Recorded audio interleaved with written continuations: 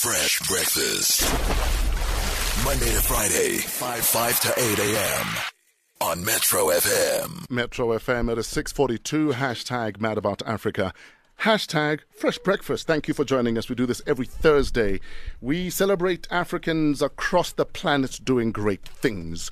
Please help me welcome MUKTAR Onifade, living the designer dream. He's made clothes for the likes of Davido, Patoranking, Banky W, Diban, Giles Prince, Angela Simmons. He's 26. No. He's the founder of Visual Gods. It's an African brand that focuses on contemporary African art. MUKTAR has released 3 collections since founding in 2013. All garments are handmade in his Lagos and Detroit studios. How you doing, MUKTAR? How you doing? I'm good, brother man. Thank you for having me.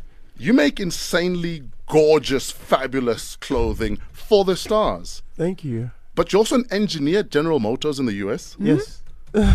Yeah. How does that work? How did you end up there and making clothing? And why aren't you maybe designing better interiors for General Motors cars, bro?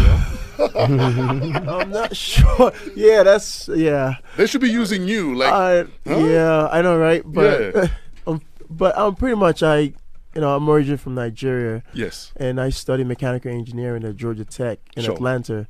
So, my path growing up was more about just studying, of course, you're African. Your parents promote education more than art. So Yeah. I was on that path of becoming like a good, engineer, going to school. I actually worked for GE Yes. Electric as a design engineer for jet engines. So Sure. I did my internship with them. Yes. So when I graduated from Georgia Tech, I think it just kind of like, fashion was just something that, how do I put it? It was just random in a way. So Sure. I actually went to African fashion show, and I was kind of a little bit disappointed just because I expect it wasn't too much innovation. Yes. So I think we all have ideas every day about like mm. how we want to like create something, but we're so busy we don't necessarily spend the time to focus on something that can take us to where we are today. Yes. So I think for me it was just like, I think I want to make clothes, and I just like dedicated my time to focusing on it. But also working at GM. I've been working at GM for the past 3 years. Calibration specialist. Sure. That's my role. So In simple English, what is a calibration specialist? So do? I'm the guy that pretty much gets the car before it comes out. So I worked on the Chevy 2016 Volt Okay. that came out. I worked on it in 2014. Sure. So I worked on the ATS, CTS, Cadillac cars. Okay. I worked on about 10 different vehicle programs. So what does the calibration entail? Pretty much, for example, if you have a fuel, like, if I want to sell you a car, Yes. the marketing guys, they come to you and say, hey, this car takes 8 gallons of fuel. Yes. I'm using, American metrics. Yes. And they say, okay, you're going to drive 500 miles before the fuel runs out. So I'm the guy that has to go on the test track and drive the car for 500 miles, literally. Oh. And make sure that I collect all So the that we know points. when it says empty, Exactly. it is empty. It is empty. So if your Wow. car is at E, just know you have at least 30 miles left. So don't panic. You can still drive for 30 miles. Nice. Now, as a Nigerian child who didn't become a doctor and is an engineer and is now making pretty clothes, how upset is your mother? Actually, she's very proud. Oh, all right. Because I think for her when I grew up, Yeah. her theory was, as long as you get your work done, you can have as much fun as you want. And as So long that as was like yeah. the incentive. So Sure. okay, get good grades and you can travel, you can do whatever. Yeah. So for me, it was like, okay, you've graduated from Georgia Tech, you have good grades, get a good job. I don't care what you do after that. Just Yes. make sure that you. So you delivered. Yeah. So it was like, okay, I listened to her instead of like, no, I just want to go focus on fashion and just Sure. struggle. So, yeah. So I asked you earlier on because I haven't seen any of your work, and you showed me, and I was like, wow, this guy. And I look at how simple yet effective your style is. What were some of your challenges? Because some people think for you to make it into the business, you have to be over the top or avant-garde or some gaga. Or like you almost know? flamboyant almost. Flamboyant, and, Yeah. and you are so simple, but I can tell the detail and the patterns are like day to day. Yeah. But at the same time, you walk in your outfits and like, whoa, what are you wearing? What were your challenges to convince the market that you have arrived? I think when I was thinking about the brand in 2013, I think those were like, I was like, I had to ask myself, the question, just like kind of dig deep and trying to understand myself first before I can make something that people can kind of like gravitate towards. So it was just more about trying to figure out my story. And I realized I'm African, I'm an engineer, and those were the two perspectives that I liked. And I realized that, I kind of just went back into my closet and just paid attention to what I actually like to wear. Yes. So I noticed I had like a lot of gray tones, white, and just simple things. And for me, it was back then as I realized there was a lot of amazing African designers that were focused on avant-garde, over the top, amazing, colorful pieces. But I realized that it was very saturated for me to come into that field. Sure. And I felt like there was also this big void for African designers to create from a different perspective of just something that, as I say, if I make clothes that my friends cannot wear, what's the point of it? So I focus on that. And I love your designs because they're also just practical. Yeah. Thank you. They're practical. That's the word, and because it's an African design, it doesn't have to scream, Hello, Africa, tell me how you're doing. Yeah. It doesn't have to be that. It Yeah. doesn't have to be cliche. Exactly. So my goal is to shift the focus to hopefully get a lot more designers to create, because I feel like once there are more designers creating from my perspective, not necessarily just like me, but having the way to say, okay, I'm going to take my culture or find a way to make it universally appealing. I'm not trying to sell it to the world, but I'm just really trying to sell it to my friends so they don't have to travel around the world or wait for all these big brands to come in before they can be excited about clothes, All right, 6:48. We are talking mad about Africa. He's a designer out of Nigeria. He is based in Detroit, the Motor City. He works at General Motors. His name is MUKTAR. His label is called Visual Gods. We'll talk Visual Gods with MUKTAR some more after this. Even MUKTAR, our guest, loves her voice. Tandega, Still Me on Metro FM. It's where you're at. Why does this touch you the way it does, MUKTAR? It just makes you feel good. Yeah? Good music. African music touches your soul, Without a doubt. Yeah. We're hanging out with MUKTAR. He is a designer from Nigeria. He is based in Detroit in the USA. And his label is Visual Gods. Why the name Visual Gods? I feel like I tell the story. I think it goes back to when I was trying to define my brand. Yes. I wanted to, I guess, Visual God simply means like believing within in your ability to create and inspire other people, especially being African and feeling like you don't necessarily have the resources to be able to compete with everybody. When we're here, you look over there, you think, oh, wow, there's so much I have to learn. There's so much I don't have. Yeah. And how am I supposed to get this done? And it's just me kind of telling anybody, every young African creative, like, you can be an innovator. You don't have to feel like you have to compete or conform. Yes. And, Visual God's also like almost like, I'm a creative genius, right? Sure. But not necessarily in a very cocky way. It's just about really just believing in yourself, understanding what you can do. Self-affirmation. Self-affirmation. So, the GODS, which is GVDS, it stands for Gifted with Visual Diverse Skills. Wow. So it's promoting diversification of skill sets. Like, I'm an engineer, I'm a fashion designer.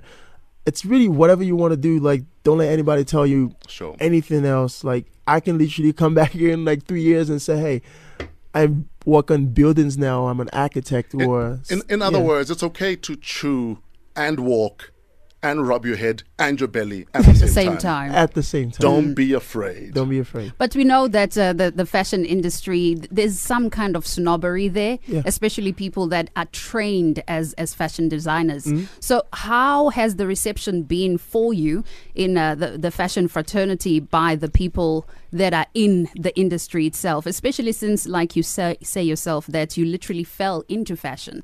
It's not something you went out and studied and, you fell into it. So how has the reception been to those people that see themselves as the gatekeepers of the fashion industry?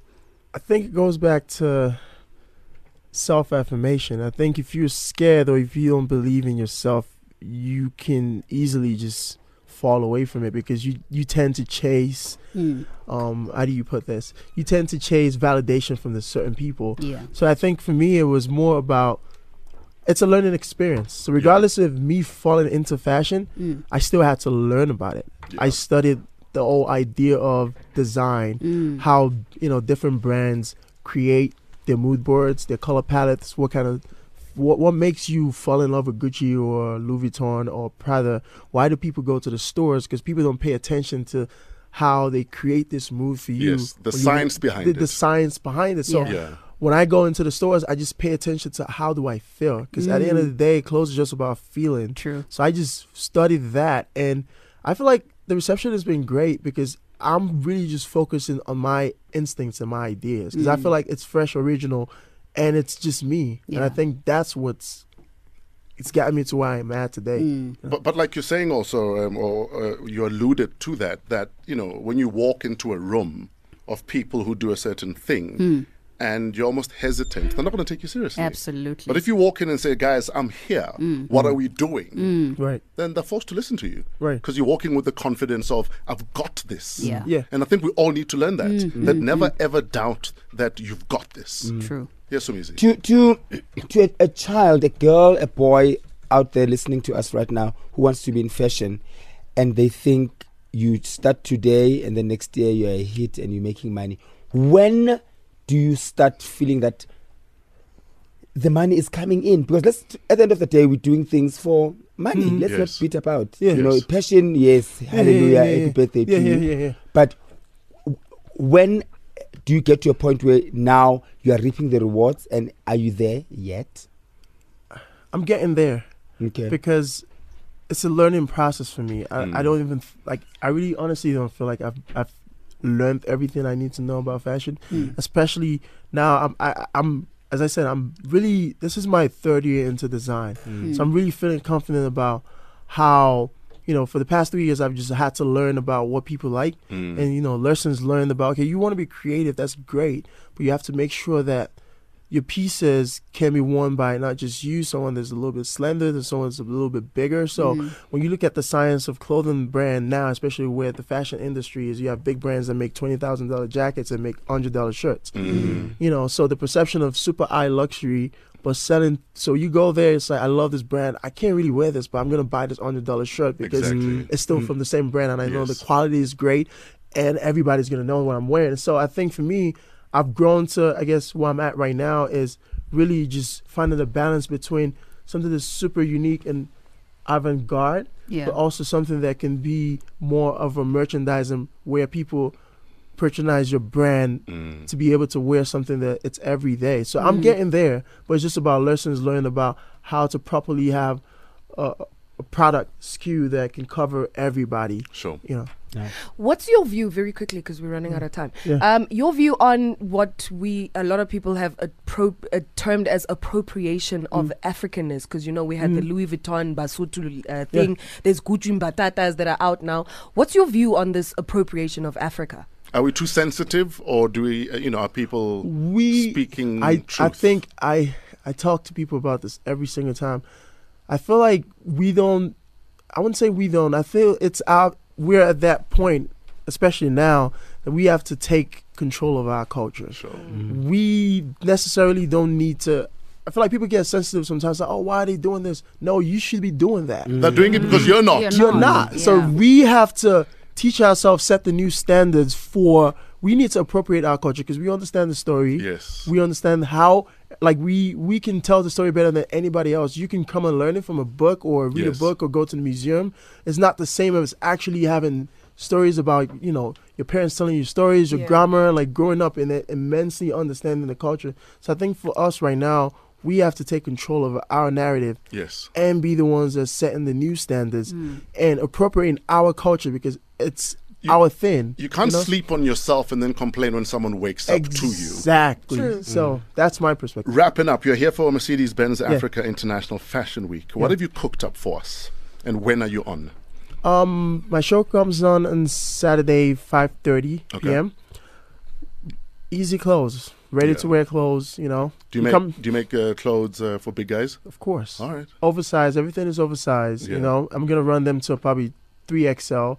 It's going to be like the most comfortable clothes you can wear by an African designer. Right. So it's ready to wear clothes. You can wear it to the studio. And if you want to go out, okay, I'm going to go switch on to this dress pants and just wear some nice chucks and just go out. So, and it's unisex as well. So nice. every piece that I make, it's kind of like an oversized theory of like making clothes where, my boyfriend, I like this hoodie, I'm just gonna wear it out. Yeah. So it's longer and it works. So you can Yeah. wear it with the high boots. So I'm trying to capture both male and female perspective of how you can dress and save us money. every day. Yeah, Nice. save Now you we guys can money. wear the same clothes. Exactly. It's gonna be a problem. I see you, Mukhtar. It's gonna be a problem. Mukhtar, thank you so much, brother man. Appreciate you. Man. You're Thank doing you. big things, and I think only bigger things can happen for you. Where do people find Visual Guards online? It's www.vizuvlgvds.com and the same handle for Twitter and Instagram and Facebook, Visual Gods. Great stuff. You can see Visual Guards at the Mercedes-Benz International Fashion Week, Saturday at 5:30 p.m. Ladies and gentlemen, Mukhtar. Fresh breakfast. Monday to Friday, 5 to 8 a.m. on Metro FM.